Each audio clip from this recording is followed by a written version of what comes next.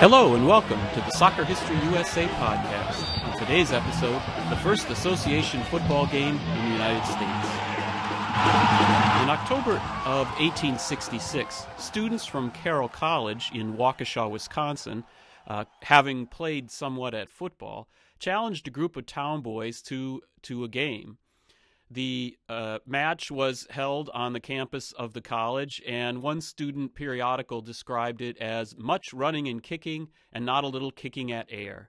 The students won the first game, but the town boys managed to come back and take a second contest that was played about a week later. A third match was reportedly scheduled, but there's no evidence reporting on the final score, so we don't actually know who won the tie. Was this the first game in the United States played using the English Association football rules? We have to remember that the rules were written down in 1863, although they were not widely taken up, even in England and the United Kingdom, until much later. The rules were only officially published in the United States in 1866, and they were far from the only or even the first set of football or soccer rules that had been published in the United States. Now, traditionally, the first association football game in the United States, or soccer game, is often cited to be the November 1869 contest between Princeton University and Rutgers.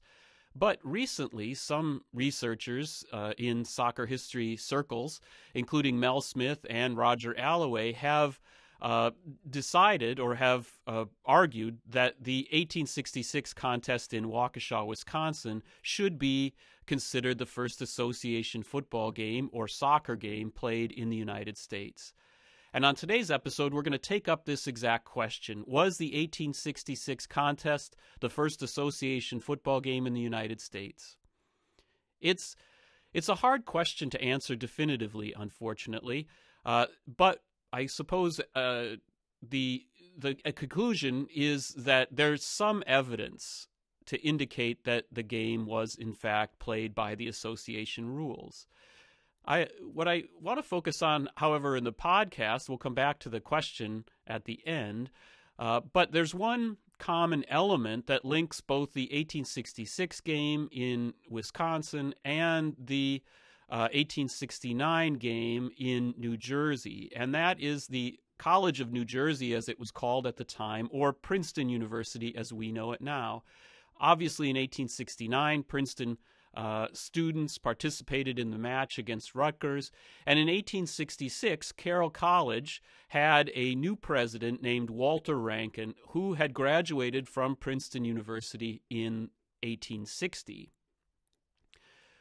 What I would argue is that over the course of the 19th century, a kicking style football game developed at Princeton, and this was a result of changes both within the school, changes in attitudes by the administrators and the faculty, but also broader cultural changes outside that encouraged the development of athletics, including football. And so I suppose really the question becomes then, were the Waukesha boys playing by the association football rules, or were they playing a version of the Princeton game? And that's the question that we're going to address today. Life in the early 19th century for college students and even faculty was a fairly dismal affair and much, much different than college life is today. One observer described it as an overworked faculty under the eye of an exacting board of trustees, driving 150 half-rebellious youths through a dull, exhausting routine. I would say that they were more than half rebellious at times, and in the early part of the 19th century, there were constant disciplinary problems at Princeton. There was a near riot in 1800. There was the so-called Great Rebellion of 1807, when several students were suspended because of drunkenness, and there was a near riot in response to that. In 1812, the university had a new president named Ashbel Green, who came into office as a hardliner who was determined to control the students, and yet there continued to be literal explosions in 1812, 1813. In 1814, somebody lit off something known as the Big Cracker, which was basically a log filled with gunpowder. It broke windows in the main college building and cracked the door frame. And there were other sorts of riots in 1817 and 1823. Now, as far as the recreational life, or what kinds of sports or other activities were practiced by the students, we don't really know. They probably had some sorts of games that were played, but it wasn't particularly organized, and it wasn't very encouraged at all by the administration and the faculty. There is some suggestion that something vaguely called old-fashioned football was played by the students, maybe even in the 18th century, but certainly by the beginning of the 19th century. The first major changes to occur in the kind of cultural life of the institution happened in the 1820s. A man named Philip Lindsley, who had been a student at the college, had been a tutor, and by 1817 he had been appointed to become vice president. A little while later, he was appointed as interim president of the university. He believed that modern education should follow the model of the ancient Greeks, in that the boys, because of course all the students were male at this point, that the boys should be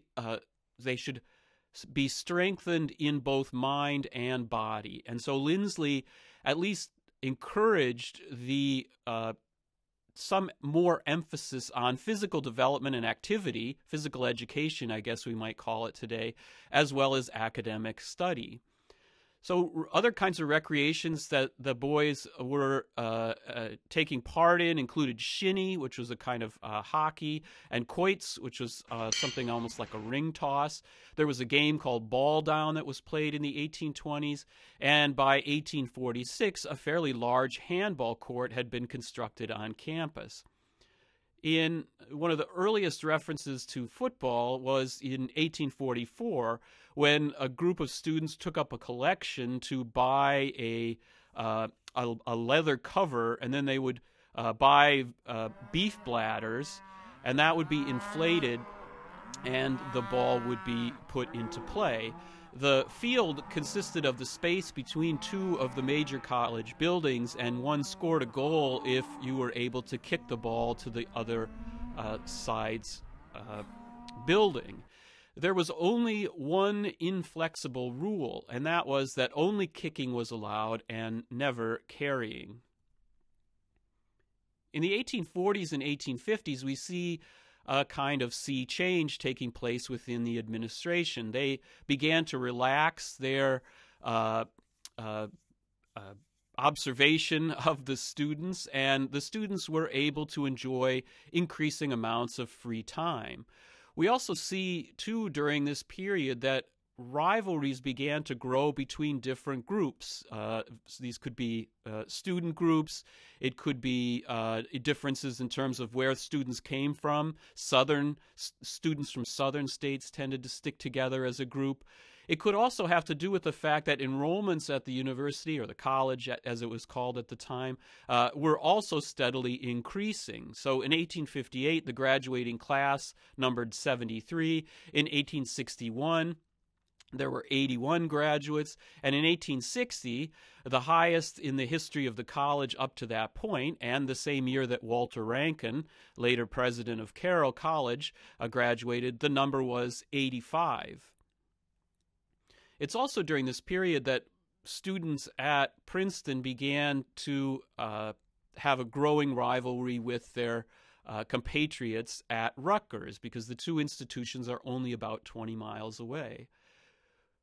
We also see larger cultural changes taking place. If you remember from the Oneida Football Club podcast, I talked a little bit about the growth of muscular Christianity, this idea that young men again, or young people, should be pure in terms of morality, strong and pure in mind and body. So muscular Christianity is continuing to develop during this period. We talked also in that podcast about the popularity of Tom Hughes's novel School Days at Rugby, which was published in the 1850s and was enormously successful and quite popular. This is also the period in which what we might call sports journalism was beginning to develop in the United States. And so there was a growing desire for information about organized sports in the U.S. and also abroad. So a periodical like Bell's Life in London, which covered a lot of early football in the United Kingdom, was very popular in the United States. Other more homegrown periodicals began to appear, and they began to publish about sports. These are things like The Spirit of the Times, the American Monthly Magazine, and the New York Clipper. The Clipper was one of the earliest proponents of football, and they wrote stories about it. In 1856, for instance, they said that it was a very healthy winter sport, and that by playing it causes one to feel like a very Samson. And so they would publish notices of clubs that were being formed, mostly in the northeastern part of the country. And they also began to give very brief, I guess we might call them match reports, although they often contained very little detail. So they published reports of games from places like Westchester and Port Richmond in Pennsylvania, and even Elizabeth in New Jersey. And this is important because Elizabeth, New Jersey, was one of the places that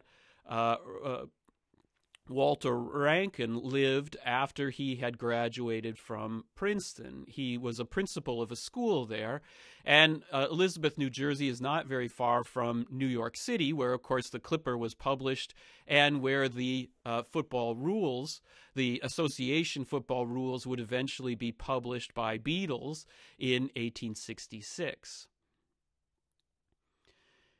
In the 1850s, athletics at Princeton then were flourishing in response to both these internal and external changes. So the students, one of the student periodicals wrote, "We have long thought that there was too much stress laid upon our mental and moral culture, perhaps at the expense of our physical development." And so by the end of the 1850s, there's a veritable explosion of athletic clubs. The first sports team organized at Princeton was a cricket club in 1857. By 1858, there was a baseball team. By 1859, a gymnasium had been constructed on campus, and there was even a brief fashion for boxing, and they imported a relatively famous instructor to give lessons to the students. The first football club was founded in 1857, and by 1864 had 30 members, which doesn't sound like much to us, but it's almost approximately a third of the graduating class. It was also talked about as the most popular sport on campus, and this, again, remember, is exactly at the time when Philip Rankin Walter Rankin, was a student there.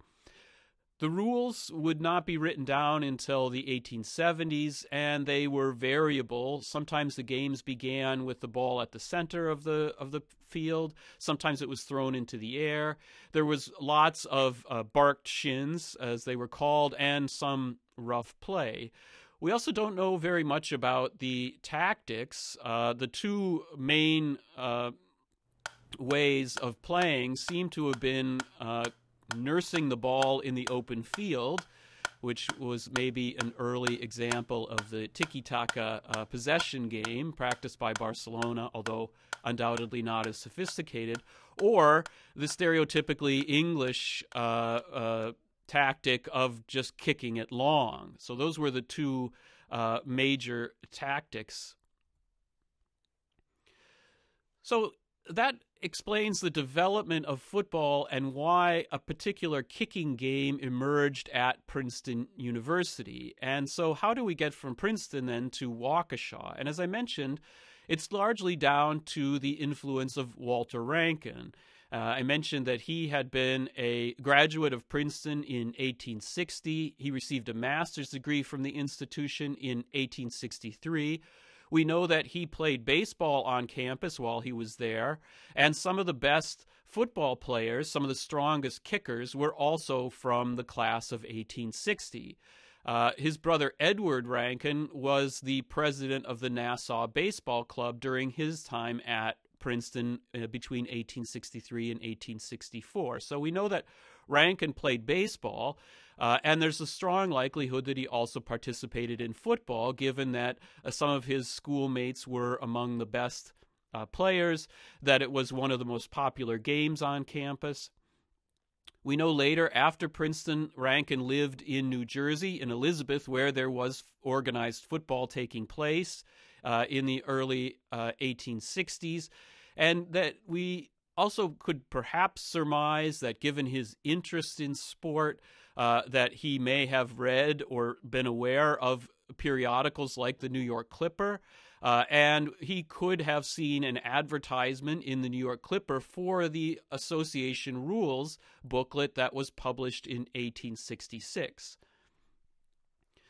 Now, in 1866, in the spring, I guess we might call it today the spring term or spring semester, he arrived on campus briefly, although he wouldn't take up his position officially until the fall of 1866. And he brought with him a positive attitude towards athletics. And some of the students who were among his the students who were there as Rankin began, and based on newspaper reports, we know that he encouraged the playing of football and croquet as well as other sports. One student writing in the college yearbook a few decades later was recalling his time at Carroll, and he said that Rankin would often play football with the students during recess, and the students said that they often tried to get him involved, because sometimes if he got involved in the game, he enjoyed playing so much that he would forget the time, and he would end up ringing the bell for them to return to class much later than they were supposed to. Now, at Carroll itself, football seems to have been exceedingly popular, at least in the early period of Rankin's tenure at the institution, but eventually baseball seems to have proven more popular with the students and with the town boys, and eventually the college would take up American football or gridiron football. So if we return to the question, we can see that Princeton had this tradition of a kicking game. And so when the association rules first appeared in the United States in 1866, or perhaps even earlier, through some other means, given that they were published and distributed in 1863, although we don't know in terms of the United States, they did seem to fit pretty well with the game as it had been played at Princeton for decades prior to 1866. And so we may never know for sure if they used the association rules, although it's not impossible that Rankin had encountered the newly published rule book, had perhaps even purchased a copy, and that he brought that with him to campus. But there's no evidence. We don't have any evidence to prove that. So we don't really know if it was just Princeton-style football that Rankin brought, or if it was more the association football that he encouraged the students to play. But nonetheless, the arrival of Rankin explains why football was played in Wisconsin at such an early date.